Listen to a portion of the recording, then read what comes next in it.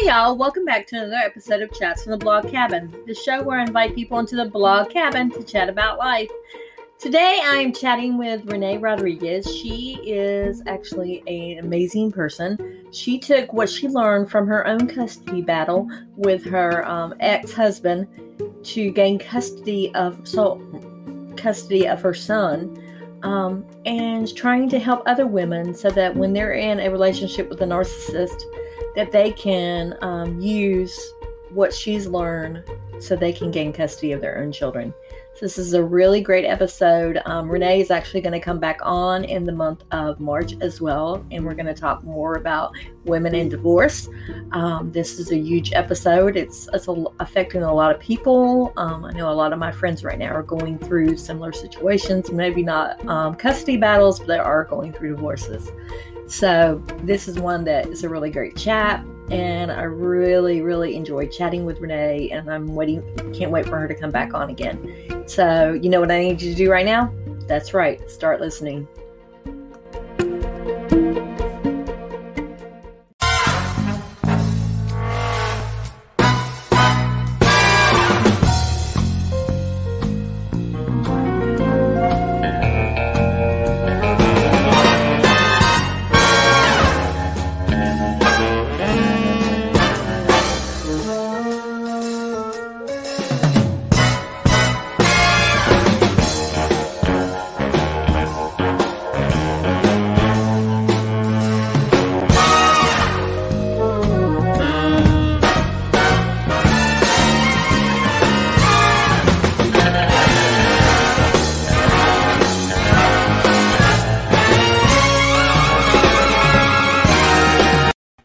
Hi guys, welcome back to another edition of Chats from the Blog Cabin.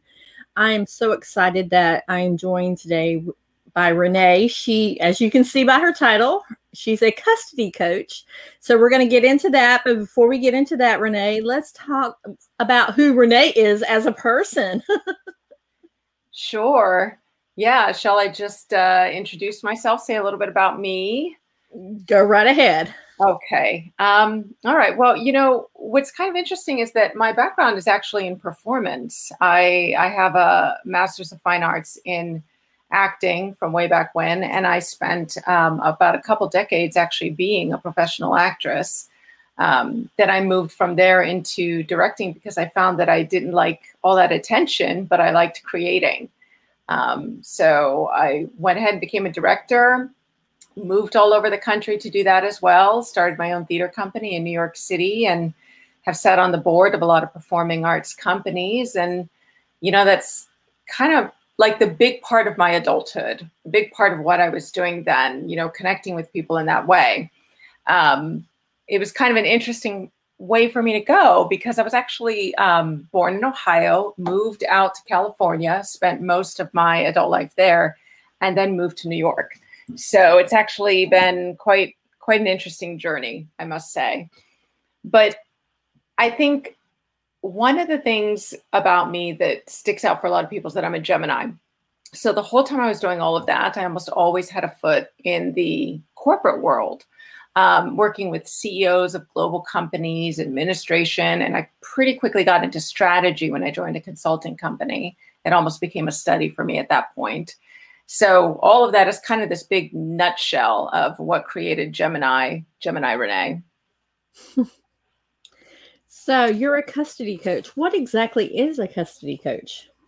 Yeah, not a lot of people know what that is. I didn't know what it was when I found that I needed one. So there are divorce coaches out there, and they'll help people get through divorces. They will partner with the lawyer and the client. A custody coach focuses entirely on child custody battles, just dealing with the children, nothing to do with the divorce. So as a custody coach, then that's what I do. I basically take a look at what your case is if you're in a custody battle, and I help you figure out how best to partner with your lawyer. I might help partner with your lawyer. And I'm going through a lot of your materials, your evidence, everything that you're putting together for your case to help you get the custody arrangement that you're seeking. Okay, so So how do women find you? What, do lawyers suggest that they work with you, or do they just automatically just find you and say, I need this? Most people have sort of just found me, or they've found me through referrals. They found me on the internet, that type of thing. I do work with some lawyers who refer people to me, but for the most part, it's people finding me because they're looking up narcissism. I work specifically as a custody coach with parents who are going through a custody battle with someone who is a narcissist. Now, I always like to say there's a huge difference between a narcissist and someone who has narcissistic personality disorder, NPD. So, the thing of it is that we're all on the narcissism spectrum. There's this spectrum and we're all somewhere in the middle. Otherwise, we wouldn't be able to have goals. We wouldn't be able to achieve things and have a healthy ego. Then you've got people who are sort of on the extremes, right? But then you've got people who are all the way to the edge of the spectrum, and they actually have something so wrong with them that it's diagnosable. There's no empathy with them. There's a lot of blaming. There's a lot of other things that they're doing that translates to psychological abuse. So those people would be diagnosed as having narcissistic personality disorder. Not a lot of people who have NPD are diagnosed, though, because these people tend to not seek help. They don't believe that they need help. Their egos are so high that they feel like who they are is beyond reproach in many ways. So they're not often diagnosed as a result of that. What ends up happening in court is that usually moms, but not always, but statistically speaking, it's usually men who have NPD. Moms are up against someone who is very, very charming. Remember, women don't date people who are abusive. Nobody dates somebody who's abusive. The abuse comes out somewhere along the way. You meet someone who's charming, who's wonderful, who really gets who you are. And then one day things start to get a little strange, a little off. But, you set it off to the side because everybody's got quirks. Everybody's got a little something. You certainly can't throw out the baby with the bathwater. Mm-hmm. And then after a while, you're involved. You're married. You have kids. And then the narcissism comes out. The abuse becomes full blown, but you feel stuck. Women tend to feel like they got to keep that family together. And so it's most often women who are at disadvantage when they're in court against someone who has this kind of personality. That charming person that they met is the one who is showing up for the judge, for the court professionals, for the guardian ad litem, and the forensics evaluator. But the moms, are often showing up still in recovery. So there's a little bit of neurotic personality walking in with you, right? You're trying to tell your story, and some of the things that you're sharing, they sound impossible. They sound absurd. Nobody can believe some of the truths that you're sharing because it's like, nobody would actually do some of the things you're telling me, right? So the moms need a lot of help figuring out how to get through the battle, how to pull the mask off of the narcissist and show the court who they're really dealing with and what kind of a parent that person really is, and to showcase themselves as the healthier parent. And that's where I come in. Can you give us some examples of some of the things that you've run across in your business? Oh, sure. So probably one of the things that there's really two things that come up the most that I help people with, the agreements, coming up with the agreement, and also just corresponding with the narcissist. A lot of times the common thread, and you see this in the evidence with these emails that the narcissists are sending, the common thread really is that they project onto the healthier parent what they are doing, who they are. So you can see if you put together the whole body of evidence in a very particular way so that it isn't too much for the court so that they reject all your evidence. If you put it together in a very particular way, the court can see that they're accusing you of keeping them from the kids, but they're the ones who are actually coming up with reasons that you shouldn't see the kids on their time, that you shouldn't see the kids on your own time. Another very common thing that they do, and this is actually something that abusers do quite a bit in court, is they will accuse the mom, they'll accuse the healthier parent of parental alienation. And I got to be honest with you, Melissa, that's not a term that I like to use because its origins are with sort of a truly fake psychiatrist who believed in a lot of very strange criminal things, sick things, really. And he coined parental alienation, and it has become a rallying cry for the fathers' rights movement. Now, I feel that fathers have rights and moms have rights, right? Of course. Mm-hmm. But when you've got a healthier parent and you've got an abusive parent, well, that's where the parental alienation allegation becomes a real problem. So narcissists tend to use that to say parental alienation, by the way, is defined as someone turning the children against them, against a parent. I prefer to use the term domestic violence by proxy. Mm. So what they're doing here is they're basically saying, hey, when you dropped off, little Anita to me, she wouldn't talk to me for a while when you dropped her off. Clearly you turned her against me. Or, Anita said that you were not pleased with the fact that her jeans are too short and are too small on her. Well, you're turning her against me, and you're the one who should be providing clothes that fit anyway, even though they're not paying their child support and they're putting all these legal fees onto the moms, right? Mm-hmm. This is the kind of abuse that comes up quite frequently. Sadly, I could fill your ear with the unbelievable amount of allegations that are very common amongst them. And that's the interesting thing about it. When I work with moms and I work with them in groups, I like to have them share the emails they're getting, the stories they have to tell, because they're all nodding their heads and they're all saying, oh my God, that's exactly the kind of email I get from my ex. That's exactly the kind of threatening, intimidating text message I get from, look, we have the same text messages, so they're sharing with each other and they're realizing that they're not alone. And they're realizing that this is narcissistic personality disorder is a very real problem. And it shows up a lot in court.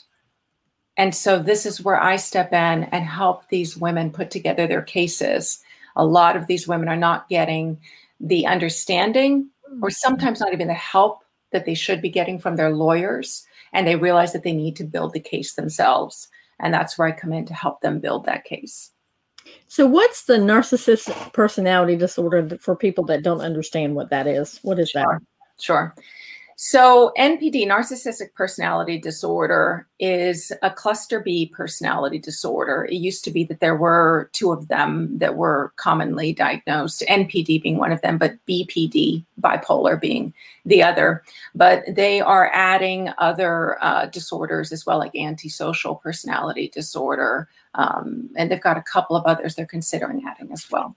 So what NPD is it's when someone is, as I mentioned before, incapable of empathy. That's the biggest thing. They see the world entirely through their lens. Narcissism comes from Narcissus, which is the sort of the Greek god. The story is that he couldn't stop looking at himself in the mirror. And he was incapable of understanding what anyone else was feeling, what anyone else was, what their experience was or what they were going through. So what ends up happening is because they can't fathom what others are experiencing, they become annihilated. They feel annihilated if you start to force a reality onto them that doesn't match up with what they need for their fragile yet huge egos. What's especially interesting about this are two things that I like to talk about. One of them is that they have done brain scans on NPDs who are willing to have them done. And they have found that that connecting piece between the one part of the brain to empathy is simply missing. And there are a lot of psychologists who firmly believe, and I believe it as well, that NPD, when the brain is forming and that piece is missing, it's forming at a time of childhood. So usually there's trauma, neglect, lack of love in their childhood. And then once they become an adult, I mean, there are plenty of psychologists who feel that there are two kinds of people who cannot be helped: pedophiles and NPDs, that there's simply no recovery for them.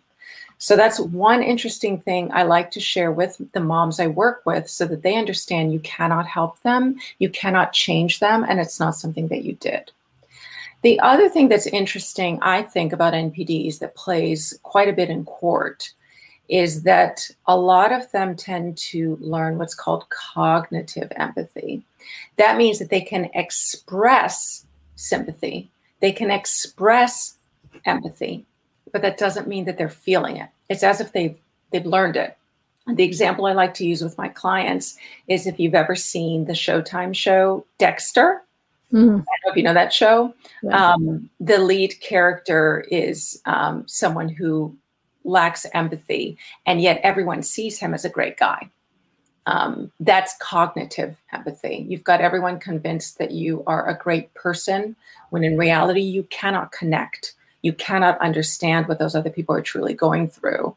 And what's interesting about the show Dexter is that the lead character narrates, and he's actually saying, I don't understand how they're feeling this. I don't understand why they're crying. I don't understand.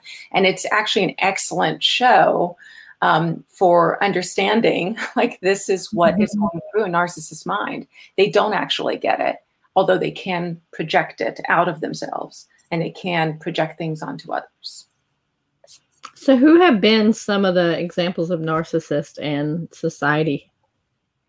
Well, the biggest one is, of course, former President Donald Trump, who, you know, when he came on the scene, and whether you voted for Trump or not, I'm not speaking about that. What I am speaking about is the fact that I think it started out 25, and more psychologists may have jumped on the boat for this one, Melissa, but about 25 psychologists wrote a letter saying, look, normally we need to see someone in our office professionally before we can diagnose them. But there are things that check boxes, and this guy checks all of the boxes for a malignant narcissist with NPD. So that's actually a great example. What we saw there is what we see a lot of women going through with their relationships with their co-parents, with their narcissistic co-parents, which is to say that you can have absolute proof of a reality that everyone agrees is a reality. And yet that narcissist will very charmingly, very convincingly say, no, that's not the reality. This is the reality. And with repetition, it becomes gaslighting. Right. So an example then with Trump is the famous, my audience was so huge. And even though there were photos that showed that it was less than what he had claimed, I mean, it was a huge audience, of course, but he was claiming numbers that were not supported by actual visual evidence. And yet he kept insisting it. And what ended up happening was that a faction of people actually believed that. And that can be what happens in court. Is that when things are repeated in the face of evidence, these moms can scratch their heads wondering how they're losing their custody battle when they've provided proof against the allegations of their narcissistic co-parent. But yeah, Trump is a great example of that. And there are some other examples of suspected narcissists. I know that some people have had fits, like Alec Baldwin on the set in Christian Bale. And when people talk about them, some people will talk about them as being the most amazing, sweetest people they've ever met. And they were so good to work with. And others will say, my God, they were a nightmare and they were cruel. These are the two faces of a narcissist. So there is a strong possibility then that these people could possibly have NPD. Because there are those two faces, the people who will swear that this dad is amazing with his kids, because of course that's what they're going to see, because they're not seeing it behind closed doors. And then there are the people who are behind closed doors with this person who are saying, it is a nightmare. I'm walking on eggshells with this person. I'm afraid to speak when they come home. I just start getting anxious. Strong women, because narcissists are usually attracted to very strong women who have some sort of vulnerability or lack of boundaries in place in some way. So they get in there. Strong women are reduced to having anxiety disorder, panic disorder, when they never had it before, because of going through a relationship with someone who has NPD. Now, is NPD one of the causes of the divorce? That's an interesting question. I would say it's the main cause for the divorce, but you have to look at the layers underneath, because we can look at the cruelty, we can look at the abuse. Keep in mind that some people leave these relationships 5-6 months into it, married, baby, doesn't matter. They get out, they escape.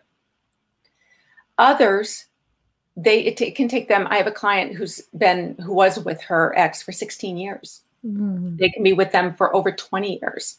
They're with them for a lifetime, but that's all they know. And there are reasons to stay. So for me, the bigger question is what's making them stay? Because we do judge women how could you stay with somebody who hit you? How could you stay with somebody who said this to you, to your kids?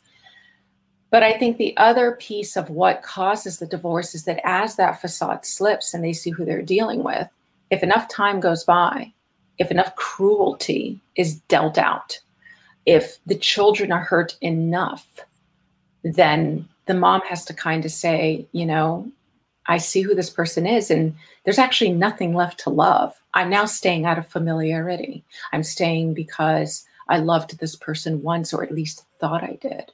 This person loved me once, or at least I thought he might have. The kids, the family, my religion, my culture, my family keeps me here. So yes, the NPD is what causes, I think, the divorce and the separation, but it was the NPD that drew them in the first place, because there was a facade there that simply wasn't true. A person who they thought they loved who simply didn't really exist. Wow. This is, it's just blowing my mind that this is happening to women. Now, do you have male clients, or is it mostly women that you work with? So I do have male clients, and the way that NPD presents in men and women, there's a lot that's the same, but then outwardly there are things that are different. But I want to say that I work with them in different ways. With men, I tend to work with them one-on-one, because I do have far less male clients. That could be, partially statistically because it's usually men who have NPD, but partially because when it comes to this type of coaching, I think that men are more likely to seek men and women are more likely to seek women. But the other reason that I work with them differently is that I work with women as part of a group that I have, the Custody Warriors Blueprint program. It's only women who are going through that program right now, because even if I have a male client who's just, these men obviously are great dads. They're amazing. They need help with their narcissistic co-parent ex-wives. But for women, there's usually more likely to be physical abuse. And so even the nicest guy in the world in the group with them can be triggering for women. Women tend to seek female therapists, females of any kind, to be around, whether they realize it or not, because of that triggering sense. Because remember, the NPD can be quite lovely. They can reel you back in. You can be trauma bonded to them, right? Because you're kind of like, oh my God, thank God. There's the man I fell in love with. And anyway, thank God that this person I live with is finally being kind again. Let me take as much of this as I can get, right? Mm-hmm. But then that twists back into cruelty at any given moment for just the slightest of reasons. So it can even be triggering to be around a normal male. So for the program, I work with women in groups, and that's very helpful for them. And for one-on-one, I work with men one-on-one, and I work with women on one-on-one as well. But that is how I work with men, is one-on-one. Okay, I want to pause right there. We'll come back and talk about your Custody Warriors Blueprint program, but we're going to do a brief commercial. Sounds good.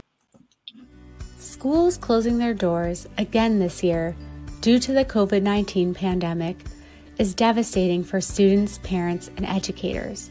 Beyond that, it has disproportionately challenged low-resource school systems, further revealing educational and health inequities among communities. Teachers and parents are searching for tools that will enable schools to reopen, but many of these solutions are expensive and time-consuming.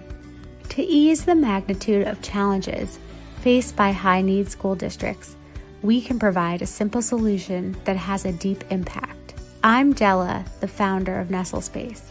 Nestle provides easy, beautiful, health-centered design that adapts to any environment. We design products that are attentive to bodily experience, emotional health, and ergonomics, including our portable, touchless hand washing station. Our hand washing stations bring running water anywhere with an outlet, accompanied by ergonomic design. Because no plumbing is required, our portable stations can be placed in classrooms, gymnasiums, lobbies, libraries, and beyond. The CDC has identified hand washing as a critical mitigation measure for schools during the pandemic. However, as evidenced by the high number of schools that have reached out to us over the last 6 months, many schools do not have prolific access to running water in classrooms and in other areas which they need to repurpose as classrooms in order to increase social distancing during the pandemic. We know schools are short on resources, dollars, space, and time. We can help, but we need your help to do so. We'd like to supply our Nestle Kids hand washing stations at no cost to selected public schools in need. Our first goal is to distribute these to 10 school districts. We are asking for your help to simply cover our production and shipping costs. Together, we believe we can help students more safely return to where they thrive most, at school. In these crazy times, we thank you for considering this and for your generosity. We believe that by helping support each other, we can make a positive impact in a very hard time. Again, thank you for your support. We hope you and yours stay well. And we're back. Now let's talk about your Custody Warriors Blueprint program. How do people get involved in that? Do they contact you? Do they have to fill out an application to get involved, or what?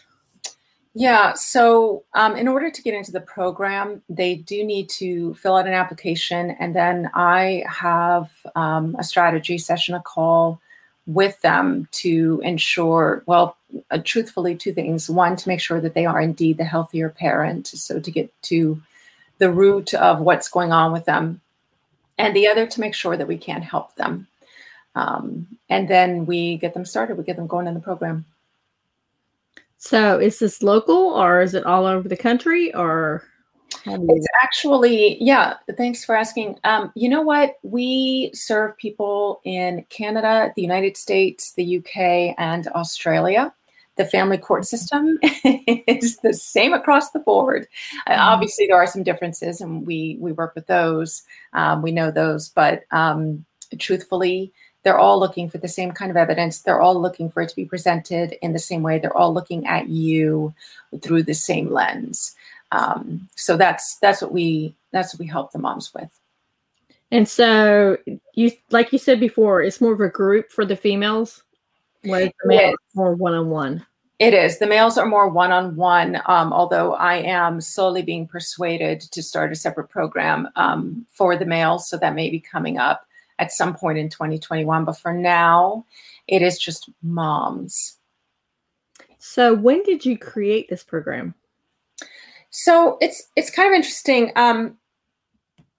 I myself went through a custody battle, and my co-parent was diagnosed with NPD. So when I left him, I had to spend a few months just trying to figure out what was what, and lift myself from the brain the brain fog of having experienced what I did and figure it out. When he was diagnosed with it, I looked it up, and then everything became clear, and I was on the road to recovery far more quickly. Somewhere along the way, as I was looking up, right before I found the person who helped me recover, I had been trying to figure out why I couldn't seem to recover from what clearly was mental abuse. All of the mental abuse and psychological abuse resources that I was looking at, yeah, they helped a little, but I could tell they weren't really hitting the right place. There was something I was missing. And someone came up, I saw somewhere on the boards, this was a while back before, now I feel like narcissism is everywhere, right? But at the time, someone had mentioned it, and I thought, that's interesting. And I looked that up, and everything, talk about checking all the boxes. And then soon after that was when he was diagnosed with it. Well, I went deeper into NPD and used my psychology background and basically my strategy background, all kinds of things. And I ended up with two resources, and one of them became my custody coach. When she became my custody coach, my case completely changed. I'm a smart person. I have resources. I'm a strategist with that psychology background. I was an administrator for many years. I had a lot of stuff in place. I had a lot of ducks in a row, but I could tell that I couldn't quite understand everything. And I knew that crucial piece of, are they going to see through him? How do I really present my case? My lawyer was great. Everybody agreed he was great, but something was missing. My custody coach, I absolutely credit her with why I ended up with the custody arrangement that I wanted. Hands down. She's the reason that I came out with full physical and legal custody. She was able to help me figure out how to present everything I've been saying, how to present myself, how to present my evidence, how to meet with the court professionals, and how to appear in court. So somewhere along the way, when you do a custody case, if it keeps going on long enough, and sometimes it starts at the beginning, but not always, there will be a custody evaluation, sometimes known as a forensics evaluation, a 730 evaluation. There are different terms for it, depending on your jurisdiction. When you have that evaluation, 85 to 90% of judges will go with whatever the evaluator recommends for the custody award. That's even if you go through a whole trial in front of the judge. That still 85 to 90% of them are still just going to go back to what the evaluator recommended and go with that. Mm. When my coach told me that I needed to nail that eval, I sat down and I pulled deep into what I know about strategy, what I know about analysis, and what I know about psychology. And I just put something together because she said, this is not really my forte. I know people who are. There are a couple of eval coaches, but they're full. So let's see what you can put together. When I came back to her and I said, this is what I'm going to present, she said, my mind is blown. She said, I've never seen anything like this. I have to show this to the eval coaches I know. And she came back and she said, nobody's ever seen anything like this. I've never seen anything laid out this clearly for the evaluator in my life. She said, you have to do this. You have to switch from the coaching you're doing now, and you have to start coaching other women and help them. And I was kind of like, okay, slow your roll because I got to get through my own custody case, But a couple years later, I've always been a deep diver into knowledge, and I found myself dedicating. I worked with my brother, who's also a psychiatrist. I worked with a bunch of other psychiatrists. I'm like, I need to dig deeper into what I know about psychiatry and psychology, what I know about court, and I need to figure out how NPD fits into this and learn everything I can about how family court works. So I ended up switching. So after my custody battle was done and I took a breath for about a year, I ended up starting to just help people because I had people in my recovery group who were kind of like, I got to get that blueprint. I was all kind of like, here's the blueprint, here's the blueprint, here's the blueprint. Then I was helping people one-on-one, and everybody was getting exactly the custody arrangement they wanted. And I felt like I'm only helping a person at a time. Mm-hmm. How do I stretch this out? That's when I grabbed a business coach and I said, I think my business of helping women, I think it can be more impactful. I want to help more women at a time. And he said, well, geez, you have this teaching degree, you have this psychology, you have like all these pieces. And I feel like you were meant to put all these pieces together to actually just create a program. Because if you're telling everybody the same thing again and again, that's your program. And then you can help each of these people individually with their specific cases, their specific jurisdictions, their specific co-parents, and what's going on specifically with their kids. In other words, their family. And so the program will allow everybody to get all the information and then for you to help them, and you're helping more women all at once. And I said, well, that's my jam. And so I started my program, and, the response has been terrific, and it feels so great to help so many more people at a time. So how many people do you employ? Because obviously you can't individually help every single solitary person, that comes through. So you have to kind of delegate, or you will totally,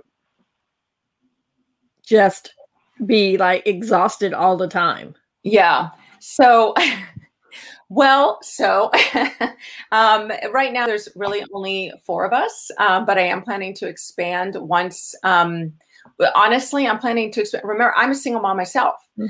So I'm not planning to expand too much, although I'm planning to bring on about 3 or 4 more people. Right now, I have 3 other people who work with me. Once my kid is in school 5 days a week and I'm not helping to teach him, then I know I'll have the time to really lead a fuller team. But for now, basically, there's a consultancy and a PA. So I consult lawyers. I consult a particular lawyer. I have a divorce coach for the pure divorce stuff, where if there's anything unique that comes up every once in a while, we don't necessarily have to address that, but sometimes I like to see if there's a little something there that can lend itself to the custody fight as well. And then there's a parenting coordinator who I partner with. To just kind of have advice for special situations and come in. There is, I think, I just spoke last week with a woman who does contracts and paperwork, who is probably going to be the next person I bring on, because this would be an added service, because usually with the coaching, what we're really helping them do is present their case. But what I find is that a lot of women stall and procrastinate because of the paperwork piece of it in the first place. And I thought, man, that is lost time for me to be helping them gather documentation that they're missing out on, gather evidence, figure out how to put things together. Because sometimes these court appearances and hearings, there can be emergency hearings that they're just not ready for. So I'll probably be bringing that person on to help women with their paperwork so that they can get going right away on building their case, either partnering with their lawyer or going pro se or pro per, which means that they are representing themselves. So how old are your kids? So I have a little one who is 8 years old. Oh, wow. Yeah. You managed to create a whole business out of how long has you been divorced? How long have you been divorced? So I ended up with help. I want to give a shout out to the DV hotline, the national hotline, because they were who I called when I realized that the verbal and psychological abuse might be turning into something physical. They were finishing my sentences. They said, because I called them saying, I feel so lost. How should I talk to him and tell him I'm leaving? They were like, based on what you're telling us, go now while he's at work. So they were kind of a big help for me, but my son was only 5 months old then when I left. My custody battle was 3.5 years long, which is not uncommon. People always think, and even your lawyers will tell you, it's going to be like 6 months to a year, and that's just not the reality. So the sooner, thank God I found my divorce coach when I did, or it would have been even longer. So I've had the company for about 5 years. The program I actually started just about, at this point, it would only be 6 months ago. So I used COVID to kind of sit back, and I think I had so many relatives and friends who said this, where it was like, you really kind of looked in the mirror and said, oh my gosh, what do I really want? What's really important to me? And when it came down to it, I thought, I've been wanting to do this, and I've been planning this, and I've had the outline for this for over 1.5 years now. There's no reason that now isn't the time to do it. So I went ahead and invested in the resources and brought the people on to make it happen. And the results for everyone have been so quick and so instant, and the anxiety has risen away from them so quickly that I do wish I'd started earlier. But I mean, we always wish that, don't we? Yeah. Yeah. And basically, I like what you said when you contacted me about coming on, custody agreements that are best for the child. I mean, honestly, that's where everybody needs to remember is what's best for the child, and it's not what's best for the parent. That's absolutely right. One of the things during the screening phone call, the strategy session that I have with moms, is that, when they're talking about working with me, I say to them, I need to be very clear with you. You may be the one who's paying me. And yes, in that way, you're my client, but your children are who I'm advocating for. And there are moms that I've had to say to them before I say it, I say, listen, I'm on your side, but I'm going to tell you this right now. you need to stop the way you're doing this because it's not helping your kids. Or I'm not sure you do want to go this way because I'm not sure it's best for your kids based on what you're saying. Now, do I bring them on if I don't think I can help them? No, because they are up against NPDs and they do need a change in their case. But sometimes, you're feeling really angry, really resentful, and we really do need to figure out what's best for the whole family and not just you. The majority of the time, what you're seeking is the right thing, hands down. Mm-hmm. But as we go along the way, sometimes we have to tweak things. And one component of my program that I feel really differentiates me from other custody coaches is that there's a whole section of the program that is about your mental state. Mm. And this is where we really look at, is it possible that you're accidentally engaging in domestic violence by proxy, otherwise known as parental alienation? Is it possible that you might be bad-mouthing your ex? Because listen, no matter how much your ex sucks, and some of the stuff that some of these co-parents do, it's hard to hear. And it's very easy to want to help these moms. It's very easy to help them. But by the same token, kids see themselves as half one parent, half the other most of the time. And one of the things that was very hard for me to swallow at first, that I had to come to terms with, is there are kids who are, it's so hard for me to even say this, and it's hard for me every time I hear it, but they can be beaten into the hospital and they still want to see that parent. You have to think about, what is that connection? What's healthy about that connection? What's unhealthy about it? How do we get the help for your kids that they should have? And how much access should that parent have? Would it behoove them to still have access but supervised visitation so that they're only getting the best of their parents, of their dads? Because remember, these people can turn on the charm as quickly as they can turn on the cruelty. Well, if it's supervised visitation, then it perhaps, maybe not always, and that's something we need to investigate.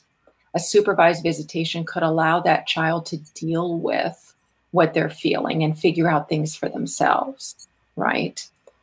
So in the end, we're always looking at the kids as what's most important, and we help the mom through that entire section that's about mental state. We help them with anxiety. We help them with panic attacks, because if you have a panic attack on the stand, you get really messed up in court and it doesn't look good. And you end up proving all of your exes, she's so crazy, she can't handle the kids, allegations, right? And a lot of times what we're doing with moms is trying to undo what they accidentally did on the stand, thanks to anxiety and panic disorder that was caused by PTSD from being with their abuser, with the NPD, right? Mm-hmm. So that when we talk about mental state, when we focus on the warrior's mental state, and we say noble warriors because we're not trying to annihilate anybody, but as a noble warrior, when we're focusing on your mental state, we're focusing on anxiety and panic. We're focusing on recovery and helping you figure out what that needs to look like for you and to help you find those resources. And it also means, how do you parent? Now you're a single parent. Or maybe you're part of a new blended family, but how do you parent and how do you co-parent? Because the courts want to see you co-parent, no matter how crappy your co-parent is. So they want to see, are you collaborative? Are you somebody who's at least trying to get along with your ex, no matter what they're throwing at you over text and over email and through the kids? And meanwhile, you're documenting all the bad stuff. Because that's the stuff that doesn't just help you. That's the stuff that helps the kids. That's where the guardian ad litem, otherwise known as the child lawyer, the minors counsel, the friend of the court, whatever the term might be in your jurisdiction, in your country. That's where they can come in and help, is if you're documenting and you're showing, even when I am a sane, normal, healthy co-parent to this person, this is the vitriol that they are coming back at me with. This is what the kids are saying when they come home from visiting, from parenting time with their NPD parent, with their disordered parent. That's where that GAL, that guardian ad litem, comes in to help. That's where sometimes CPS, DFCS, whatever it's called, the protection services in your jurisdiction, that's where they come in as well. but we make sure that they're involved where they need to be because it is about the kids.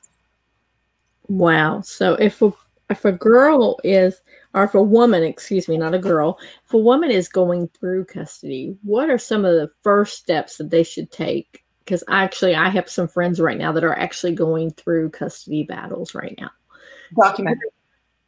Document. It's the absolute first thing I'll say, and you can never stop, even when your even when your case is done, because they may try to litigate again. The NPD may try to litigate again. But you document. You can go online easily and find a custody log. Obviously, that's something we provide in my program, a very detailed visitation log. But if you want to start simply, you can even just journal each day. Just write down, everything that's going on, all of the nasty emails and text messages. That is the number one way to win a case. You're coupling, basically, the three pillars of my program are strategy, evidence, and mindset. So you have to have a strategy, and that strategy is born from a combination of your mindset, the mental state, and your evidence, which is your documentation. You have to hold on to everything: reports, report cards, statements, emails, text messages, audio recordings, witnesses, teachers' emails, coaches' emails, anything that's pointing to the disordered parent's personality, their true personality, and the things they've done that are just not working for your family. You've got to have all of that, and you've got to have it organized in a very particular way, which is where my program does come in. Because I've seen a lot of moms go in with a thick sheaf of very relevant, very compelling evidence. And it's not looked at because it's not put together the right way. And it has been considered irrelevant. It has been written down, and in the transcript, it's been stated to be irrelevant evidence in spite of what they brought in, because of the way they brought it in and because of the way they presented it. And that's basically the reason that I started doing what I was doing, is because of how often that happens. Even with the help of their lawyers, women will come in and just present a big pile of evidence. Because it's mixed in with stuff that isn't relevant. It's mixed in with, there's a whole bevy of things I could go into. But the other big tip that I give moms, that I give parents who are co-parenting with any disordered co-parent, you have to stop texting. It is the worst thing you can do to yourself for your case. The only time you should be using text messages is to say, hey, we're here, we don't see you, or I'm stuck in traffic, looks like we'll be 10 minutes late, stuff that is immediately applicable. Nothing else should be over text. It should be emailed. Nothing else should be over text. And there's two reasons why. The first is texts either are or appear emotional. When you have to text someone, it means you're responding right away, which is too quick when you're up against a disordered parent. You got to give it space. You do. The other thing is that it looks emotional. Even if you look at the same thread, I've given this example to my clients. This same thread where they're being vitriolic and you're just responding, if you look at it set up as an email and you look at the same exact text set up as text messages, the text messages read as more emotional. And most of these narcissists like to paint their co-parents, the healthier parents, as being too emotional. And they whip out these text messages. And even when you whip them out and you think they're going to help you, they're actually hurting you. The other reason is because they're too hard to read. And so even if there's some great evidence in there, most courts are like, I can't tell who said what, which color are you, which side are you, which this. Whereas emails clearly says who sent it, clearly has a timestamp and when and that type of thing. And that is much stronger for you to present in court. Wow. That's some great tips. Do you have anything else that you want to share before we hop off? I will say that when it comes to your custody agreement, this is the other big thing that we sit down and we go back and forth so much with our clients until we get exactly the right settlement agreement. Because you do want to settle. You don't want to go to trial if you can help it, especially if you have an eval in your hand that's in your favor. Because remember what I said earlier, 85 to 90% of judges are going to go with it, whatever the eval recommends anyway, even if you go to trial. So don't go to trial trying to be validated or vindicated. Okay, try to settle. And so the back and forth that I do a lot with my clients is your settlement agreement needs to be so detailed. Do not use the boilerplate agreements when you're working with a narcissist, because they find loopholes, they reinterpret everything, they revise things, they find reasons that things don't mean what they should mean and are obvious to the rest of the world. My best example is of how often I've seen people say the vacation will be 1 week long, and of how often a narcissist has come back and said, well, that's 12 days in this case because of the timing of it. And everybody knows that a week is 7 days. And yet a narcissist will argue, well, in this case, it's 12 days because, and the headaches continue. So the number one thing I recommend with your settlement agreement is they cannot be too specific. Have your pickup times, your drop-off times, define what a week is, define what everything is, and just keep in mind, in the end, make it as tight as you can, but you need to be able to live with it as well. So have the flex where you need the flex, but try to be as specific, as tight as you can.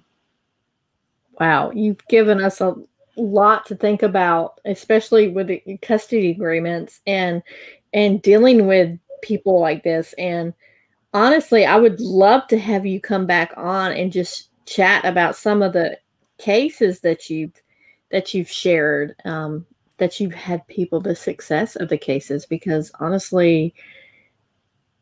I honestly don't think women even realize that they need to be that prepared when they go into court. Yeah, it's, a lot of what I'm working with my clients on, many times, not all of them, obviously, but there are clients who come in the middle of their cases because they're all like, I'm losing and I don't know how or why, because I had full custody and now I'm the one with visitation. What happened? And when I look at it, it was from mistakes in their first and second court appearance. And it breaks my heart to have us, because it's much harder to undo things. It can be done. It can be done with a lot of work, but I would be more than happy to come back and share cases, because again, what people say is, oh my God, that's exactly how my case is going. That's exactly who my co-parent is too. Wow. So where can people find you at? The easiest way to find me is, I did notice that you had my website up, but for those of you who are listening, what's a simple way is custodycorner.com will redirect you to me. Forget the www, just put in custodycorner.com, and that'll lead you to me. If you're on Facebook and you want to get tidbits of advice here and there when you're going through something, find Custody Empowerment. Custody Empowerment is my Facebook group, which I only just started. And in that, we are all about your custody case. We're not about complaining or anything. And so basically, I put a lot of advice there, relevant articles and case studies in there that could help you, especially if you're going pro se or pro per. You can also find me as Best Foot Forward on Instagram and Twitter, but I'm most active on Facebook. And again, custodycorner.com. All right, guys. Reneé, I want to thank you for coming on, and I definitely do want to have you come back on and talk about things that people can and shouldn't do for custody cases and should do for custody cases, because that's very important. For Absolutely. sure. Yes, it is. It's crucial. These are kids' lives. These are your lives, For sure. So, guys, we will see you on the next chat for the Blog Cabin. Bye. Thanks, Melissa.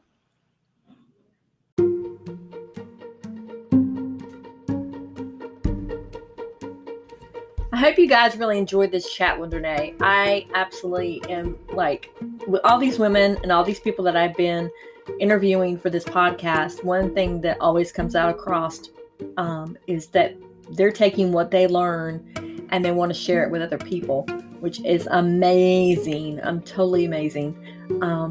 And so I actually, after I chatted with Reneé, I actually sent forward information to one of my friends who's actually going through a custody battle right now, and said, hey, this person may be a great resource for you to reach out to see how she can help you.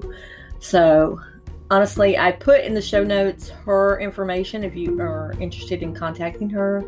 And I love the fact that she created this business out of COVID.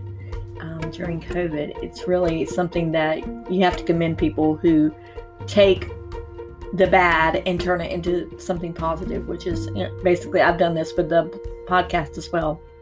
And on that note, I want to thank you for being part of the podcast family. Please subscribe, like, rate, review wherever you listen to. And I hope you have a blessed day. And remember, keep chatting.